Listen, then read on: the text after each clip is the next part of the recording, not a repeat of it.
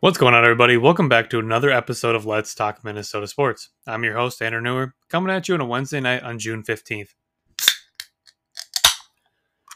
That's the sweet sound of a mango grapefruit loon juice. Let me know what you're drinking in the comments section below. We have a lot to talk about, so let's talk some Minnesota sports.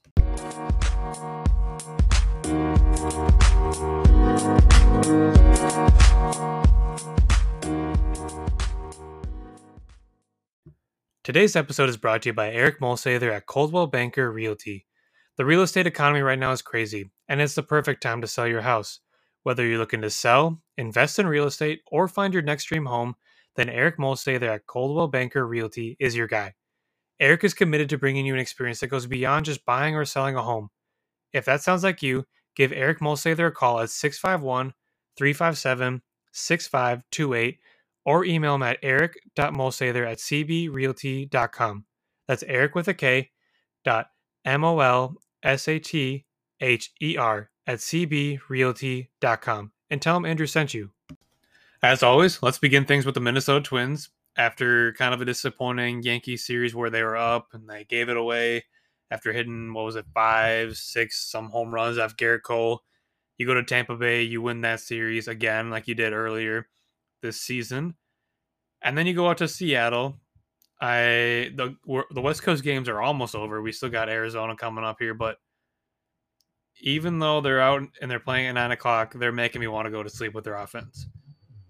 It looked like the offense was back on track, but I don't know. It just seems like they've lost a step again.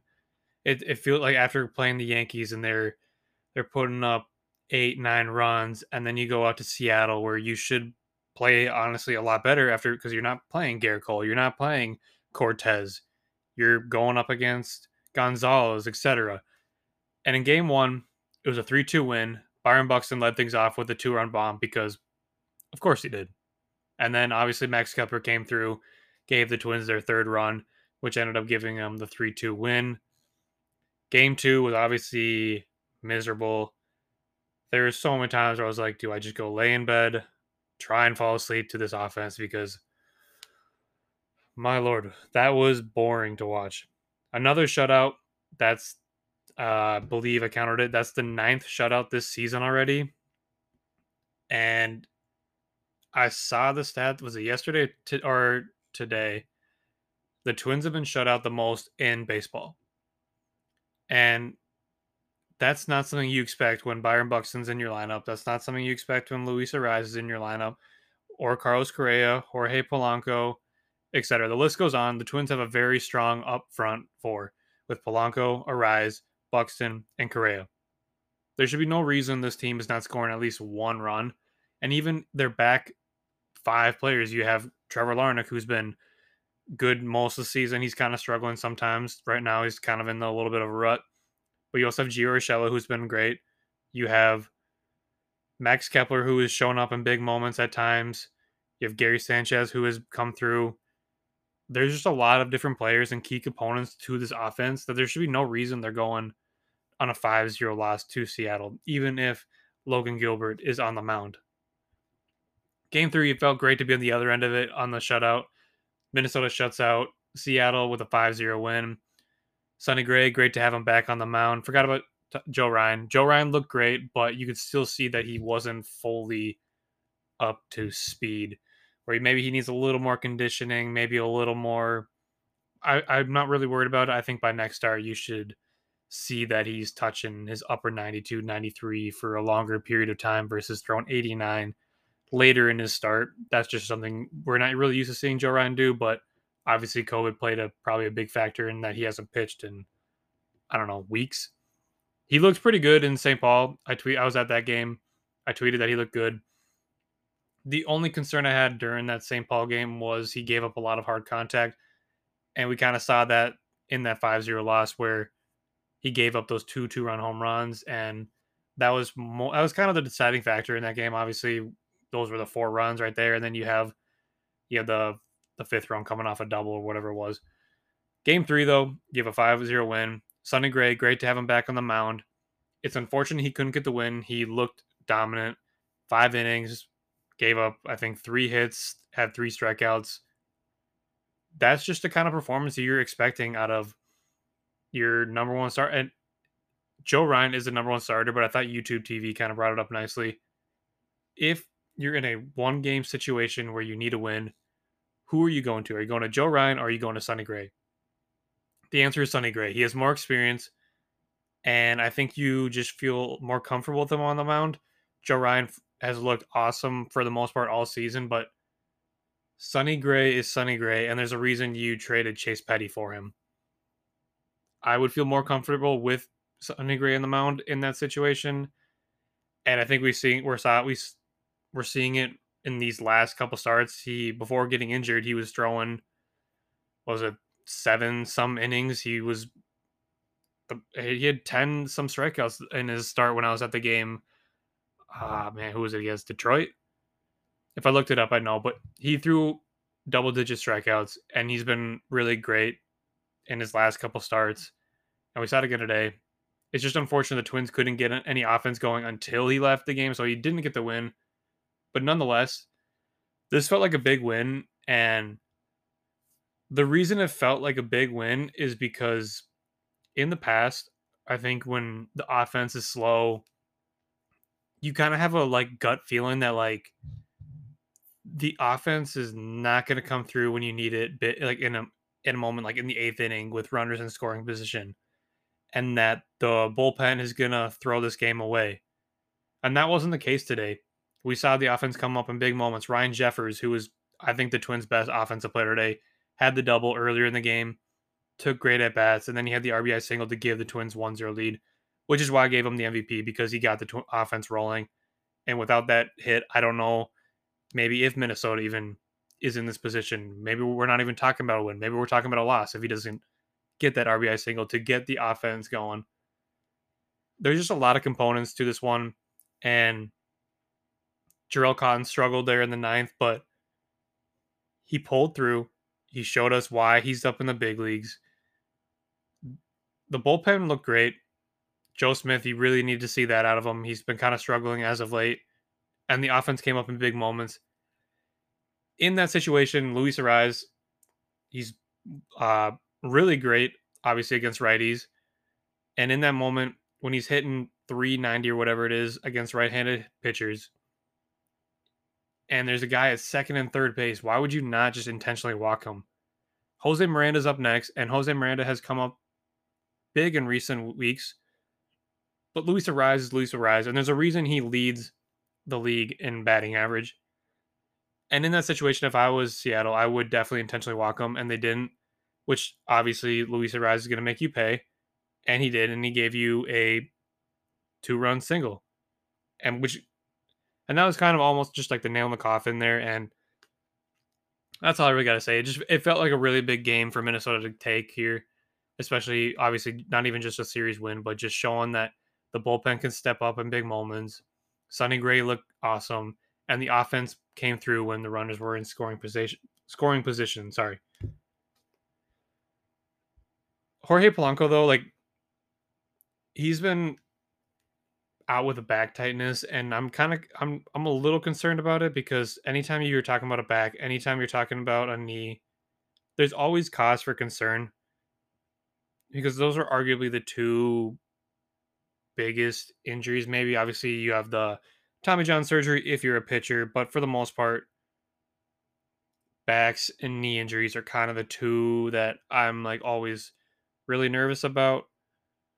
So right now, Jorge Polanco isn't on the 10-day IL, but he hasn't played since June 12th, and he didn't even finish that game. If he's not able to go, Rocco Baldelli said like that his back hasn't gotten any worse, but that it's not gotten any better, which is kind of alarming because it's been what 3-4 days. Maybe we won't count June 12th just because that's like the day probably when it started, or maybe it was building up before that. But still, if it's not getting any better, I think you need to place him on the 10-day IL. And then the question becomes who replaces him. And I tweeted out, and the clear answer is Alex Kirilloff. He's been absolutely shredding it in St. Paul, and he deserves a shot again. And as I said, I'm recording this on Wednesday night, so the St. Paul Saints game is going on right now. So these are not up. These will not be fully updated if you're listening to this on Thursday or Friday. But the stats are so alarming. Not alarming. It's so incredibly high that it really doesn't fact. Even if he goes 0 for 10 today with 10 strikeouts, his batting average and everything around his stats is still going to look great. In 33 games, he's hitting 368. He has an on base percentage of 466 and a slugging percentage of 664. 664. Yeah, 664. I thought I said 3 sixes there. His OPS is also 1.13, which is absolutely absurd. If you're not familiar with the OPS, it's just a combination of slugging and on base percentage. But anytime you're seeing that above 1, that's an elite level. He's also hit 10 home runs and he's driven in 32 RBIs. And any team in the MLB could use a player like that in their lineup. And obviously the biggest question is, how is the wrist? And in the past we've seen articles explaining, hey, I'm just trying to deal with this wrist pain right now. It's something I believe I can sort of play with in the future. It sounds like he's optimistic that he's not going to have to do another procedure where they essentially, I have to look it up, the actual terminology, but essentially it's just like cutting down the muscle or bone, whatever it is, so that his wrist can move without it rubbing up against each other, like, so the bones cannot rub up against each other. And obviously that's a very serious procedure, but for the most part I'm not worried about it, because I was worried about it when he was up in the big leagues and he's hitting 100, whatever it is. But right now in St. Paul, he's hitting 368. He's hitting 10 home runs. He hit a grand slam the other night. He was a triple shy of the cycle. Alex Kirilloff, whether his wrist is bothering him out, it doesn't really look like it, because he's playing so freaking good.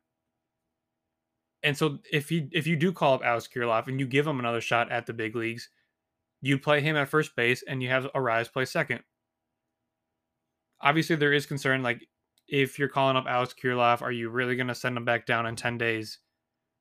That's something you have to think about. And also, Minnesota is probably taking their time on Alex Kirilloff because they're probably not wanting to send him back down again.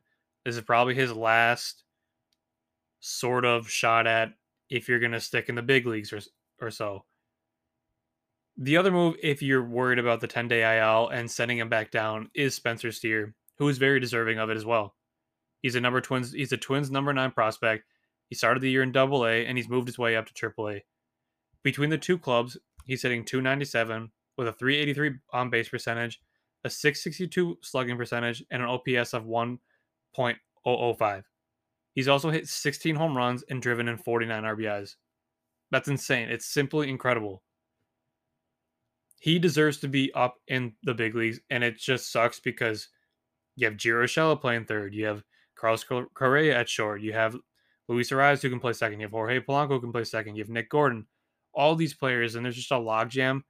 And so maybe Spencer Steer becomes trade bait. We'll talk about that maybe towards the trade deadline, or if anyone brings it up in an Ask Me Anything type of question. But Spencer Steer has been one of the best, if not the best, Twins prospect in the system right now. I don't really count Alex Kirilloff right now because I'm looking at it more as maybe just like a rehab, sort of like get yourself right, come back to the big leagues. Spencer Steer has been dominant, and the other night he even hit the walk-off home run against the Rochester Red Wings. And if you're worried about the 10-day IL and you want a player to come up for just a week or so, or whatever timeline this is going to be, then Spencer Steer is the obvious answer, because then you can have Arise play first. You could have Spencer Steer play second, or even on nights where Gio Urshela needs a night off, Spencer Steer can go over and play third, or he can play short. Defensively, there are some question marks, obviously, but he has the ability to play multiple positions like Luis Arise, and that's so valuable, especially when he is hitting almost 300, when he's hit 16 home runs already, and he's driving in runs when it matters. So, long story short, Spencer Steer is the answer if you want it to just be a 10-day thing. If you want Alex Kirilloff to stay up in the big leagues for good, you call him up instead. And I've already talked about Tyler Duffy at length in the last pod, so I'm not going to keep continuing to shit on him. But I will say that sending down Giovanni Moran instead of DFAing Tyler Duffy was stupid. Moran this season has an ERA of 1.74 and only 10.1 innings, whereas Duffy, he's got an ERA of 6.38 and 24 innings pitched. And I get that Tyler Duffy has more of a history with the Twins.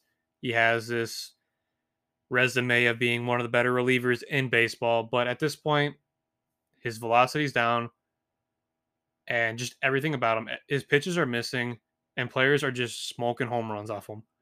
There should be no reason Tyler Duffy is still on this roster, and the only thing I can think of is because he's been with the Twins for so long and that he has a dominant resume from the past.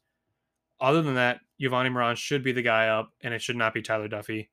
But that's just my opinion. Well, let's talk about one of the better relievers in the Twins bullpen, Caleb Thielbar. I know what you're thinking. Yes, his ERA is 5.16 and he has a 2-3 record, but his stats are extremely deceiving. When you look at just his, if you just look at that, you're saying 5.16 ERA, you just got done shitting on Tyler Duffy, who has a 6.38 ERA. The difference between him and Caleb Thielbar is Thielbar is throwing at a higher velocity, and his splits are improving drastically. In April, and he pitched 6.1 innings, and he had a 12.79 ERA, and opponents were hitting 333 off him. May came around, 13 innings pitched, 2.08 ERA, and opponents were hitting 152 off him.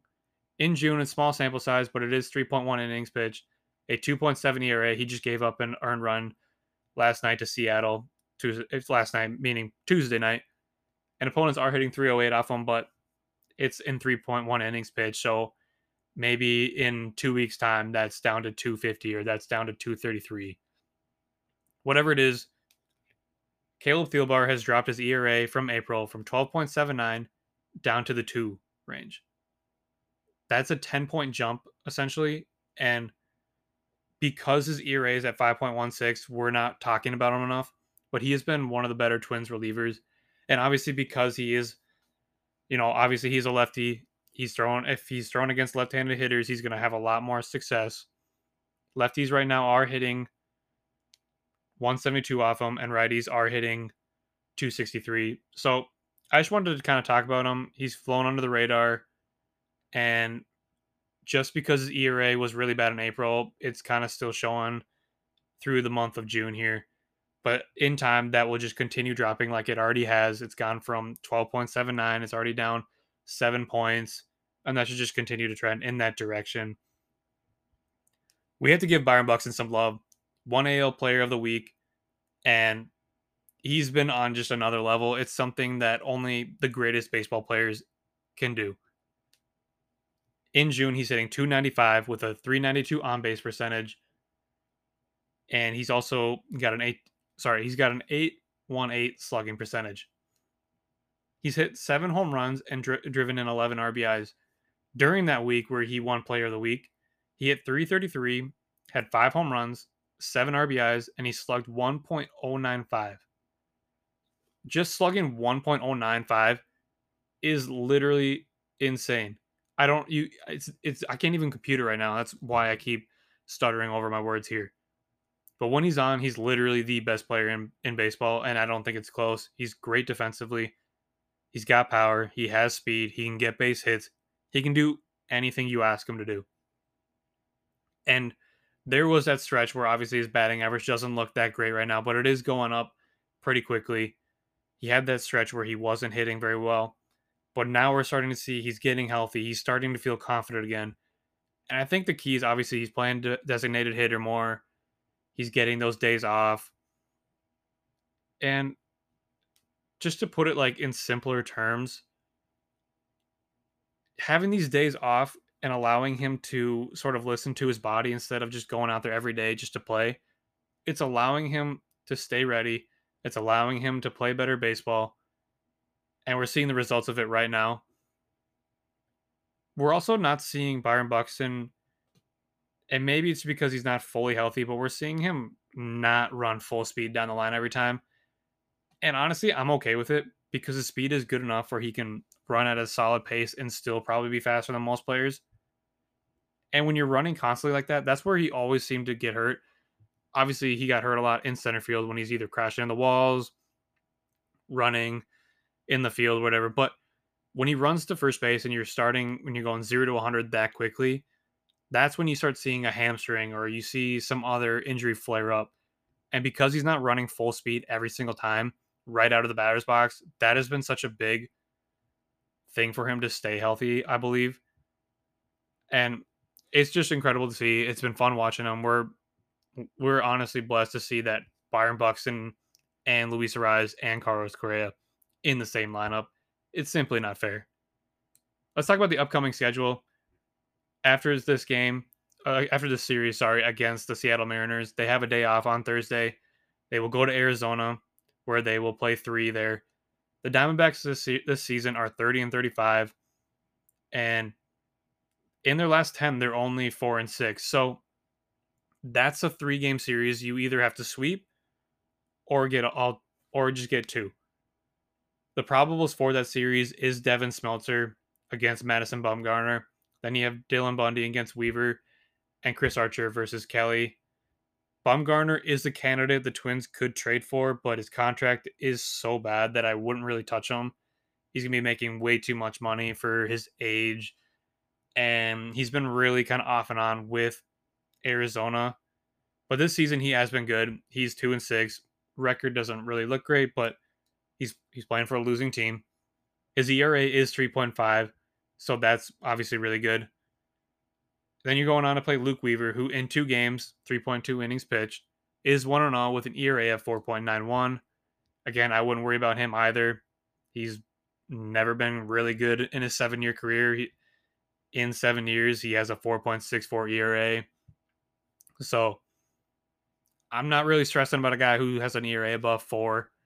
Then you go to face Merrill Kelly, who has been good this season. He's 5 and 4, has an ERA of 3.68, and a wins above replacement of 1. So ideally, if Minnesota loses, it's probably going to be against Kelly. I would say I think he's been their better pitcher of the 3. Bumgarner has been good, but we've seen him in the past. He's a little streaky at times. Then after that, you go on to play Cleveland at home 4-3. And that is a very, very, very, very important series. And that's because Cleveland is only 3 games behind Minnesota. They're playing Colorado as we speak right now. So that lead could trim.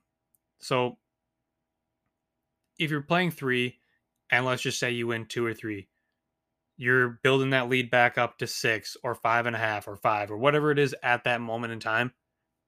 But pushing that back and gaining that much more comfort is important. Obviously, winning against the division is a big thing. But Cleveland, you also playing them later again this month. So you really need to take advantage of it at home. Then you go on to play Colorado at home as well. And they're 27-35. They're not doing much damage this season. So honestly, like if you're looking at the next upcoming 3 series against the Diamondbacks, the Guardians, and the Rockies, you're looking at it and hoping they should win every single series upcoming, if not sweep 2 out of 3. Hopefully that's the case. Minnesota's 37-28, and they need to take full advantage of this stretch. All right, let's end things off with the Minnesota Timberwolves. The last couple of podcasts, we've been talking about the draft. So we've been talking about forwards. We've been talking about centers. This week, we're going to be talking about the guards. And first up, I want to talk about Ty Washington, who just being on Twitter looks like everyone's favorite pick if they're going to go point guard route, and which obviously is reasonable. He's probably in that range. He should be the number 1 guy, I'd say. Is he my number 1 guy? Probably not, but that's just because at 19, I believe you should go for more upside versus just trying to nail a guy who might be solid bench player, solid role player, which is obviously great, but at 19, sometimes I like that go for the home run play, especially when you're Minnesota and you can't get, all-star level talent coming into Minnesota, like through free agency and stuff. So Ty Washington, he was SEC all freshman, 6'3" point guard, 197 197 pounds. He was a number 14 recruit out of high school. Went to Kentucky, obviously. And when you're talking about Kentucky players, for the most part, they're pretty much a sure thing in some sort of capacity, whether that's a decent NBA career off the bench or as an all-star or MVP, etc. Last season, he averaged 12.5 points, 3.9 assists, and 3.5 rebounds. As we've done with the NFL draft and the other NBA coverage here, we're going to do the pros and cons. So the pros, his size. Wish he was obviously a little bit taller than 6'3", because if you're playing him at a combo guard, he might not be better suited at the shooting guard position because he's only 6'3". But if you watch some of his stuff, if you look up some of his kind of report on the player, playing off ball might be something he's going to be really good at. But at his size, you're a little concerned with. But at 197 pounds, you'd like that from your point guard. He's also a really good mid-range shooter, which in today's game, obviously, I'm a huge DeMar DeRozan fan. I'm a huge fan of the mid-range. I don't think taking away mid-range shots is smart. I think you need that to open up every single part of your offense. And if a player is efficient from 15 feet, from 20 feet, whatever, I don't care. A basket is a basket. I'd take 2 versus potentially missing a 3. Obviously, analytics will say go for the layup and the 3-point shot, and I'm fully on board with it. But sometimes you do need that mid-range shot, and those teams that fully go away from it, I'm not a huge believer in that kind of thing. But he's a great mid-range shooter. When he watches highlights, he loves using that in the pick and roll and using that as his way of getting up that mid-range shot or just pulling up. He's also really good at going left and then pulling up in the mid-range. So that's one of his 3 areas of strength, is either just dribbling, pulling up, going left, or in the pick and roll. He has the potential to become a really good 3-point shooter. He shot 35% on 3.3 attempts. And as I said before, he's kind of just a sure thing. He makes winning plays and he's efficient. And we saw what Jordan McLaughlin did in the playoffs. That's a important thing. We saw Tyus Jones. We all these different players who might not be flashy, who might not be all-star level, who just come in, make great plays, and contribute to winning basketball. That's extremely important in the NBA. And that's what Ty Washington brings to the table. He's a great ball mover. He makes great passes, and he gets others involved, which is honestly a really good thing with this roster, especially when you consider you have D'Angelo Russell, you have Anthony Edwards, and you have Karl Anthony Towns. All these different guys, even Malik Beasley, if Ty Washington's coming off the bench. That's a really strong asset to have if you're going to be becoming a Minnesota Timberwolf right now. Some of the cons I talked about before, if you want to play him as a 2 guard, you're a little bit concerned with his height. He doesn't have that much burst or athleticism, which is why he does so many mid-range shots. Is because he uses craftiness versus his burst to get around players. So when you're watching him play, he doesn't get to the rim like most athletic, really quick burst players do. So instead, he'll dribble, he'll kind of get a little flashy with it in that sense, and then pull up. So overall, I think his game is really solid. And if Minnesota drafted him, I think you can expect a really good NBA player who would have a really long career. He's not a home run type pick, but he's definitely going to be someone that you can count on in big moments or just in late game situations. And that's important to have. I'm fully on board if Minnesota drafts him. Like I said, I'm just not fully sold on him. And that's just because if we're talking about other players, there's a lot of other players I would like, whether it's a forward, center, or some of the other guys I'm going to be talking about next. And the next guy I want to talk about is Blake Wesley. He was ACC All-Freshman. He's 6'4", 185 pounds, averaged 14.4 points, 3.7 rebounds, and 2.4 assists. Some of the pros about him is he's extremely athletic. When you watch him, his explosiveness is off the charts. And he'd honestly just be really fun to watch with Anthony Edwards, with Jaden McDaniels. We'd just be seeing dunks left and right. And because he's so athletic, he uses that vertical, he uses that speed to get to the rim for easy baskets. And because he has that athleticism, and his shot is pretty fluid. I like the potential that he's going to become a really good scorer at the next level. He has some improvement to do. Didn't shoot efficiently, which we'll get to, but his shot looks good. And because he is so explosive, I like his ability to become a really good scorer at the next level. He dribbles the ball with ease. When you're watching him kind of bring the ball up the floor, you see him do a quick like behind the back, through the legs, get past the defender, run down and transition and throw down an easy dunk. He's also really good in ISO situations. And the biggest thing for me that I really, really love is he has a 7-foot wingspan, which helps him create those turnovers, which leads to those easy baskets at the rim. And Minnesota likes to play fast, and we saw that with Jordan McLaughlin and what that kind of does for this Timberwolves offense. So I think if you plug in Blake Wesley and you're saying, hey, let's pick up the pace, I think you can really see an uptick in Minnesota's offense and more success, as I would say. So you have an Anthony Edwards running with him, you're having Jaden McDaniels running with him, you have Malik Beasley peeling onto the corner. You have all these different things, and I think Blake Wesley would be an incredible fit with the offense. Development, he was a freshman coming out of college, and there's just a lot of stuff he needs to work on still. He needs to add more strength. He's only 185 pounds.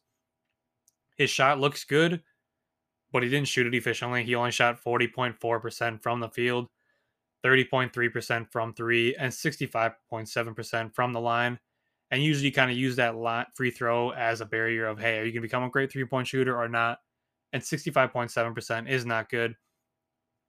His efficiency overall is just not good. And you'd like to see a little more improvement out of him. So he is more of a kind of a player you're going to have to work with, maybe have him play in the G League for a little bit. And because he is so fast, because he is so explosive, sometimes he gets a little sloppy with it and he runs too fast. And that's when turnovers happen. That's when bad passes happen. That's when bad shots happen. So overall, I do like him more than Washinton just because of his upside. He is a boomer bust player. And I think at 19, that's what you do. In 10 years, we might look at this and say, hey, that was a really dumb thing you just said. Sure. But I think long term, Wesley has a higher ceiling. And if you're at 19, that's what you're kind of going to go for, in my opinion, at least. The last guy I want to talk about is Jaden Hardy.